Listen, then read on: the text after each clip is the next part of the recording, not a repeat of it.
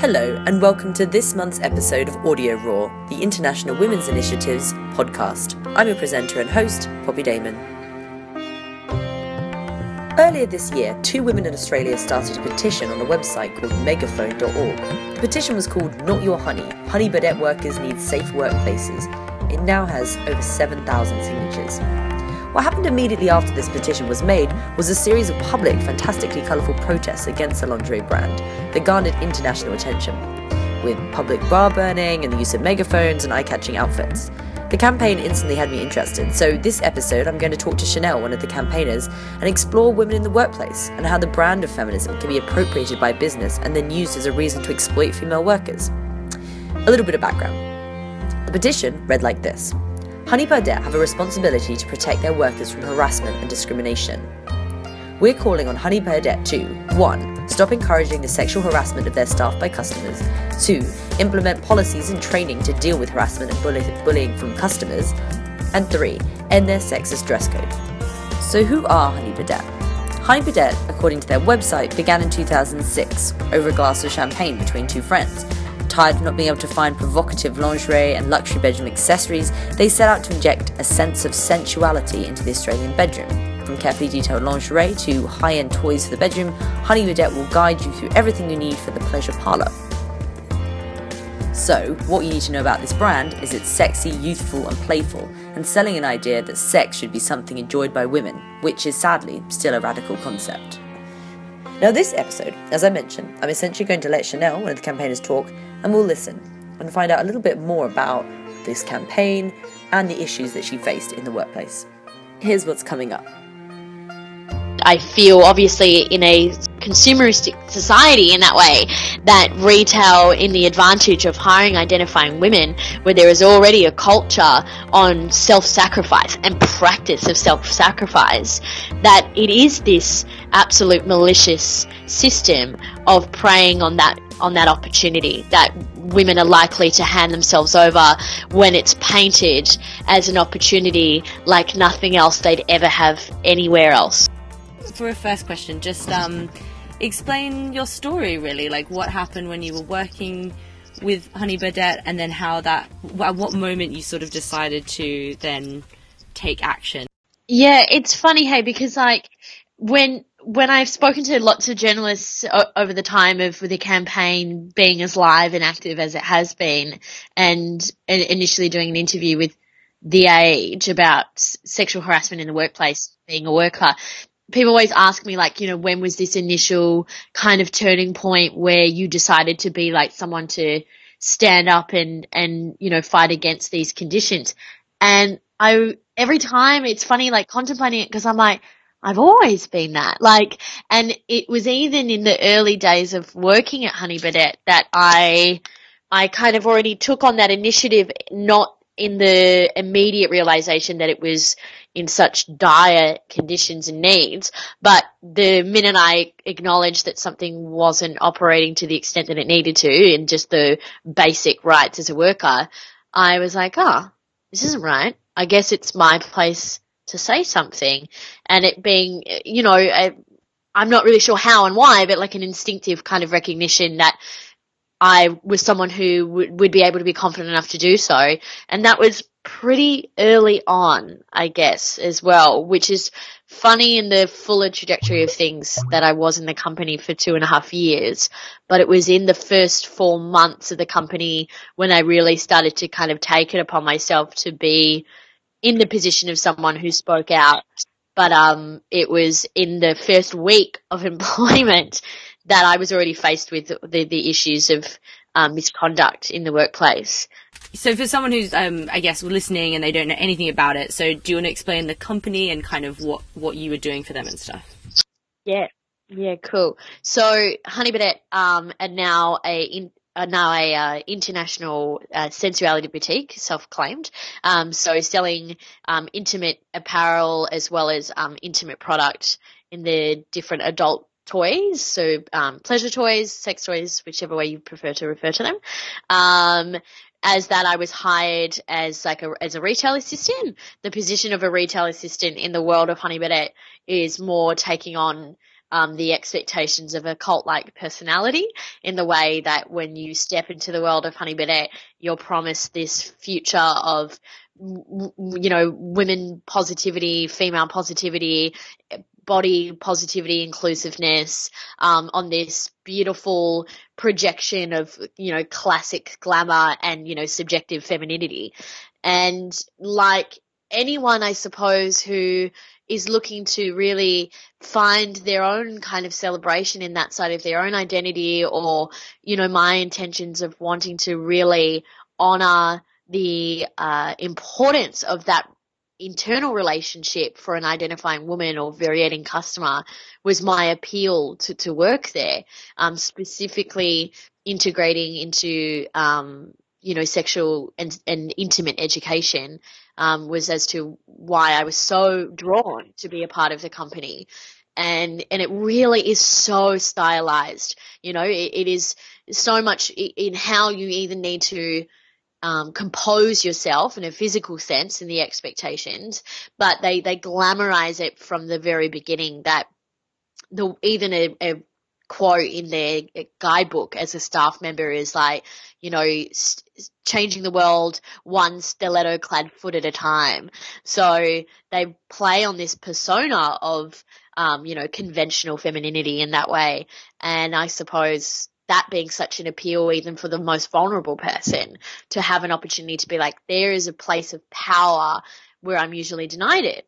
So, in all of that, in this initial approach of it being such a positive space, was such an immediate unrealistic expectation as well, that you had to be wearing a certain height of heel at all times, despite, refusing to acknowledge that being a mandatory uniform policy, one, wasn't acceptable, breached OHS conditions, but never anyone taking any actual responsibility for that, in the way that you're, always had to be wearing red lipstick, you always had to be dressed in a certain manner, you were encouraged to idolize certain women in that way, and then again encouraged to embody the certain personalities of individuals who were already in the store. And, basically then in that encouraging people to not be true to themselves. And that is the truth of it, regardless of that being argued. And so as much as from the outside, we would all love to believe that it would be this place of such, celebrated positivity, it couldn't be further from the truth of that. And it doesn't take you long to experience that. So I suppose, for me, so initially I was put my second shift ever into a store on my own, with no training, no offered guidance. I was encouraged to not take breaks or go to the bathroom, and I was told that I was put in this store on the basis that the staff members already in that store were not performing to a standard that was considered appropriate, and I was basically there as a comparison to see if things could be improved or bettered. And that already making it this pitch against each other, that those staff members suddenly having their hours reduced, putting in a new individual in their vulnerability, obviously me not being in a position where I could refuse that if it was a brand new job, but then inevitably spending suddenly an 8-hour day at a time where I was too fearful to go to the bathroom or have a break because someone had told me, quote, they'd prefer I did it. And then an iconic little tactic of Honey Birdette's is then to call you throughout the day to make sure they know where you are, or upper management suddenly appearing at the store to make sure that you're still in store. And for the unfortunate individuals who were ever caught in the process of having to go to the bathroom and coming back, no explanation as to where their absence was besides the bathroom, would then be berated for that, or humiliated, or just passively bullied. Are they management men, or are they men and women, and then all of the staff are women in the stores? Tragically, upper management is still a party of women, and where, the entire thing just continues to be the severe disappointment that it is, because it's just, again, women pitted against women, and creating these complexes and these encouraged complexes in those ideologies that way. So it was even more disheartening to have women of your age, if not younger, a lot of the time, trying to bully you in these situations. So if, your absence or your inability to meet a figure that was not realistic to make financially in the first place. But it's this bred culture to be that kind of woman when you are in a higher position of power, that exacerbates it even more. And I suppose in that relevance, jumping forward a little bit, but the end of my time in the company, it was a area manager who said, again in quote, I witnessed the text message that apparently I was lucky to not be working for a company of men who would have got rid of me a long time ago. So even in the way that they, aggravated that belief even more so, and using these misogynistic ideals but against other misogynistic ideals, which was just so bizarre. Did you immediately see, there must have been lots of unhappy employees there, so was there kind of a sense of, initially you're just sharing stories and more complaints, and then you eventually leave, and then is that I know you were saying there's no definitive moment, but how does it then build into kind of a wider movement? How did you collectively create action?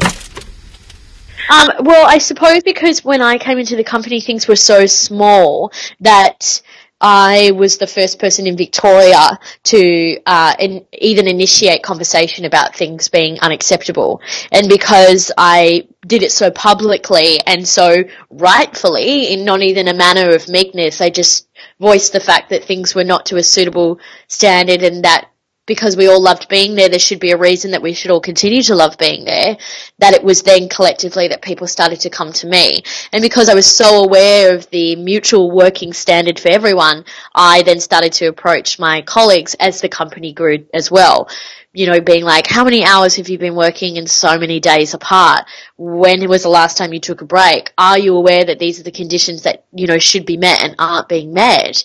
And in that same way, it would be week by week that someone was breaking down in tears. So if it wasn't yet spoken about, it was only a matter of time you watched someone, brutalize themselves on not being able to meet this expectation, that it was soon enough revealed that they were suffering and it was inevitable.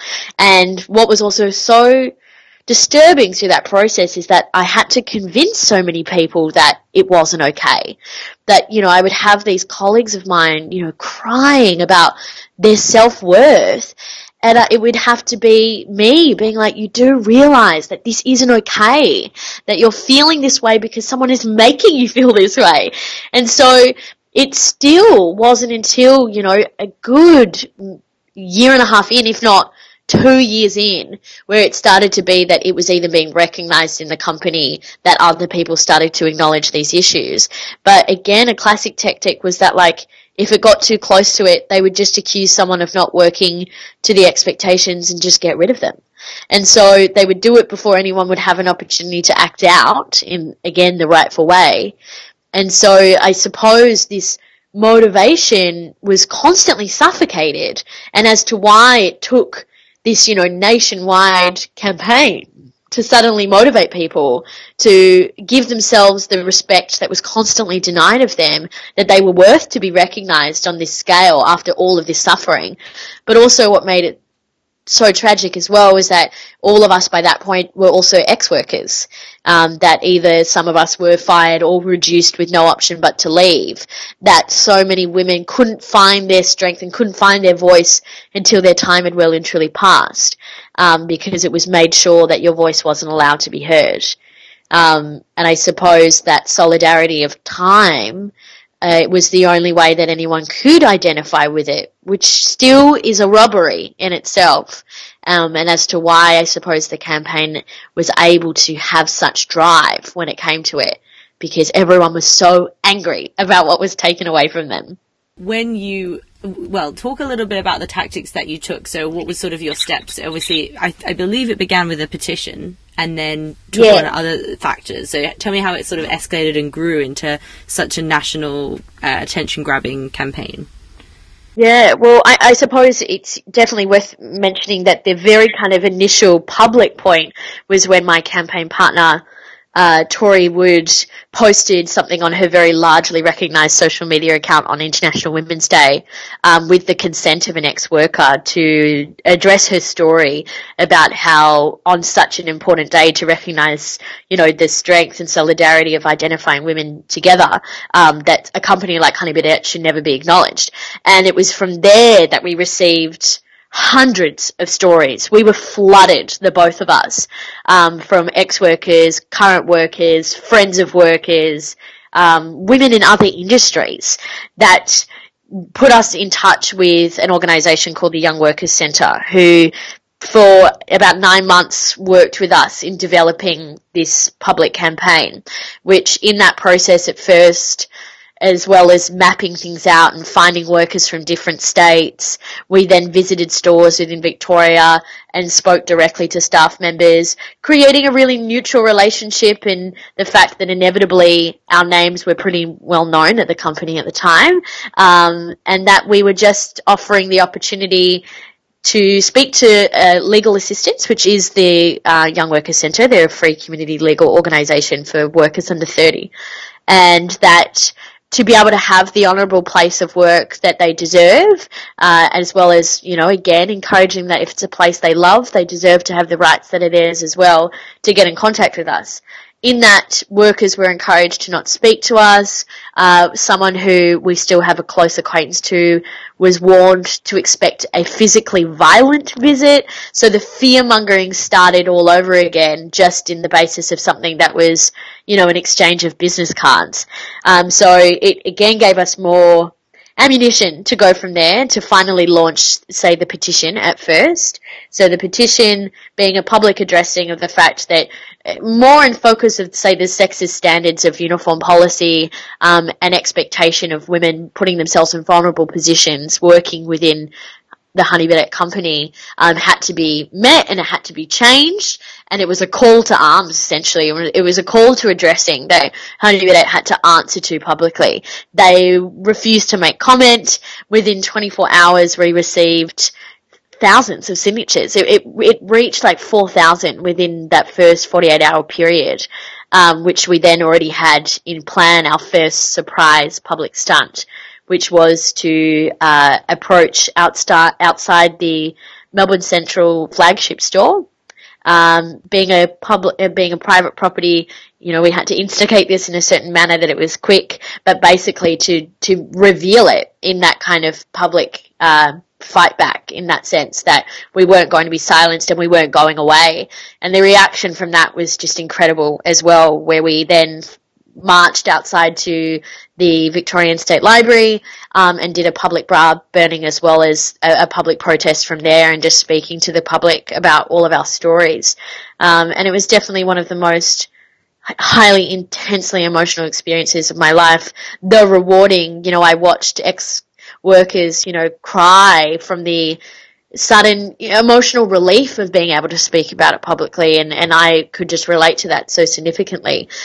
It was then that we were just flooded with media response. It came to it that there was over 25 different media sources, both nationally and internationally, that wanted to speak to us and wanted to cover the story. And even from there, Honey Birdette still refused to make comment. And it became recognised as such a women's issue, not just the workers of Honey Birdette and the ex-workers of Honey Birdette, but a industry standard that is completely encouraged as a culture for women to subject themselves to working conditions that preys on their vulnerabilities. It preys on this bias of their identities to meet these ridiculous expectations. Have they made a comment after all this time? Because, this was a few months ago now. Has anything changed? Yeah. So there was another public stunt on Valentine's Day, where New South Wales workers and ex-workers stood outside their head office and wrote a giant 6-foot breakup letter. And it was only on that day that they finally answered one media source, which they basically denied all claims. So they denied stories of, the honest situation of what workers experienced and what workers couldn't resolve. You know, this varies from just, you know, poor mental health to stories of physical assault, and just denied any of it of being true, and then again refusing to make any further comment. So that in itself, and what that aggravated from an audience perspective, of the fact that essentially it was a victim blaming situation by not addressing these issues, it remains till now that they still haven't come forward in any other way. It was that they were deleting hundreds and hundreds of comments every hour, where people were flooding their social media demanding answers, and by the looks of it, they assigned someone to just sit there and delete them all, because they were still being deleted at 4 o'clock in the morning at times. And it wasn't until in the last, say, 2 months that we were able to confirm that they were investigated by WorkSafe Victoria, which is a government organisation, basically go in, investigate the workplace and then demand change of protocol. And we do know that certain issues have come up where they've had to realign their policies and include different practices. Unfortunately, WorkSafe can't confine to us what those specifics are, but we imagine they follow, you know, your basic, you know, occupation health and safety expectations. But, you know, it still is the situation that we still have workers contacting us, and unfortunately, you know, having us know that there's still nothing that's really being done. But inevitably the company are given a grace period to be able to demonstrate that they're making these changes until WorkSafe will act again. So it's at a standpoint for us to kind of just watch and wait, which is really difficult, because not only obviously is this so personal, but it's critical, and it is like an issue that, like mentioned, goes so above this and beyond this that it doesn't feel good enough until a comment is so directly made from them, as close to an apology as possible, which would be so powerful. But at this stage, there's pretty little on their side to prove otherwise. So we'll just keep waiting and seeing. Definitely. And then just a last question. I suppose you kind of touched upon the fact that it intersects a bigger problem about treatment of workers broadly, but also specifically of women in the workplace. And I suppose my question is, how much do you think this is a story of them having an advantage of being able to hire people because it offered, as you say, the promise of equality and a sort of progressive, body positive feminism, and then basically use that to trap people? You know, like, how much is that what's going on, and how much is that the reason that so many people stayed in the job, I suppose, because it actually offered something quite unique?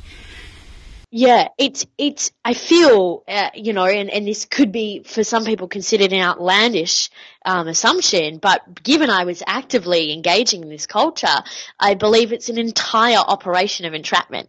And I, you know, hate to get, you know, so deeply political into it that way, but I feel obviously in a consumeristic society in that way, that retail in the advantage of hiring identifying women, where there is already a culture on self-sacrifice and practice of self-sacrifice, that it is this absolute malicious system of preying on that opportunity, that women are likely to hand themselves over when it's painted as an opportunity like nothing else they'd ever have anywhere else, or painted like nothing else they have in any other means of their life. And by doing so, it then creates, and, you know, I witnessed it in that verbal exchange, that, you know, people really believed they were so lucky to be there. And by that engagement too, by being like, you know, you get to live this life and you get the opportunity to achieve in a career like nowhere else, had then the individuals, again, just constantly make acceptance for conditions that were so at times deplorable, because they wholeheartedly believed that that was the closest measurement of worth that they would ever come to. And I think it's something that is so rampant in multiple industries, because it comes into this feminist issue that so many women are just then blindly accepting to conditions that is what they believe is what is expected of them to accept, because it's always going to be everywhere. So what's the difference? And I would have people say that, when the campaign was live and active, whether it was comments from strangers or it was comments from people who were even, close to me, being like, well, it could be worse. And I constantly always make this comment that there should be no measurement on this kind of abuse from 0 to 100. 0 is bad enough. And I feel like that's really relevant in the way of the fact that this is so much of that issue, and where I can absolutely confidently say that it is this, entrapment process that keeps this issue alive, because people count on the fact that someone is probably going to feel weak enough to let it happen. And Honey Birdette at this stage are going to keep those cogs working until someone stops them completely. That was the incredible Chanel Rogers sharing her experience. A lot of food for thought there. Well, unfortunately, that's all we've got time for this month. Thank you for listening to Audio Raw, 25 minutes of feminism and human rights. Keep this conversation going. Follow me on Twitter, Poppy_Damon, and find out more information about our podcast on the IWI website. Subscribe and have a safe and happy month. Until next time.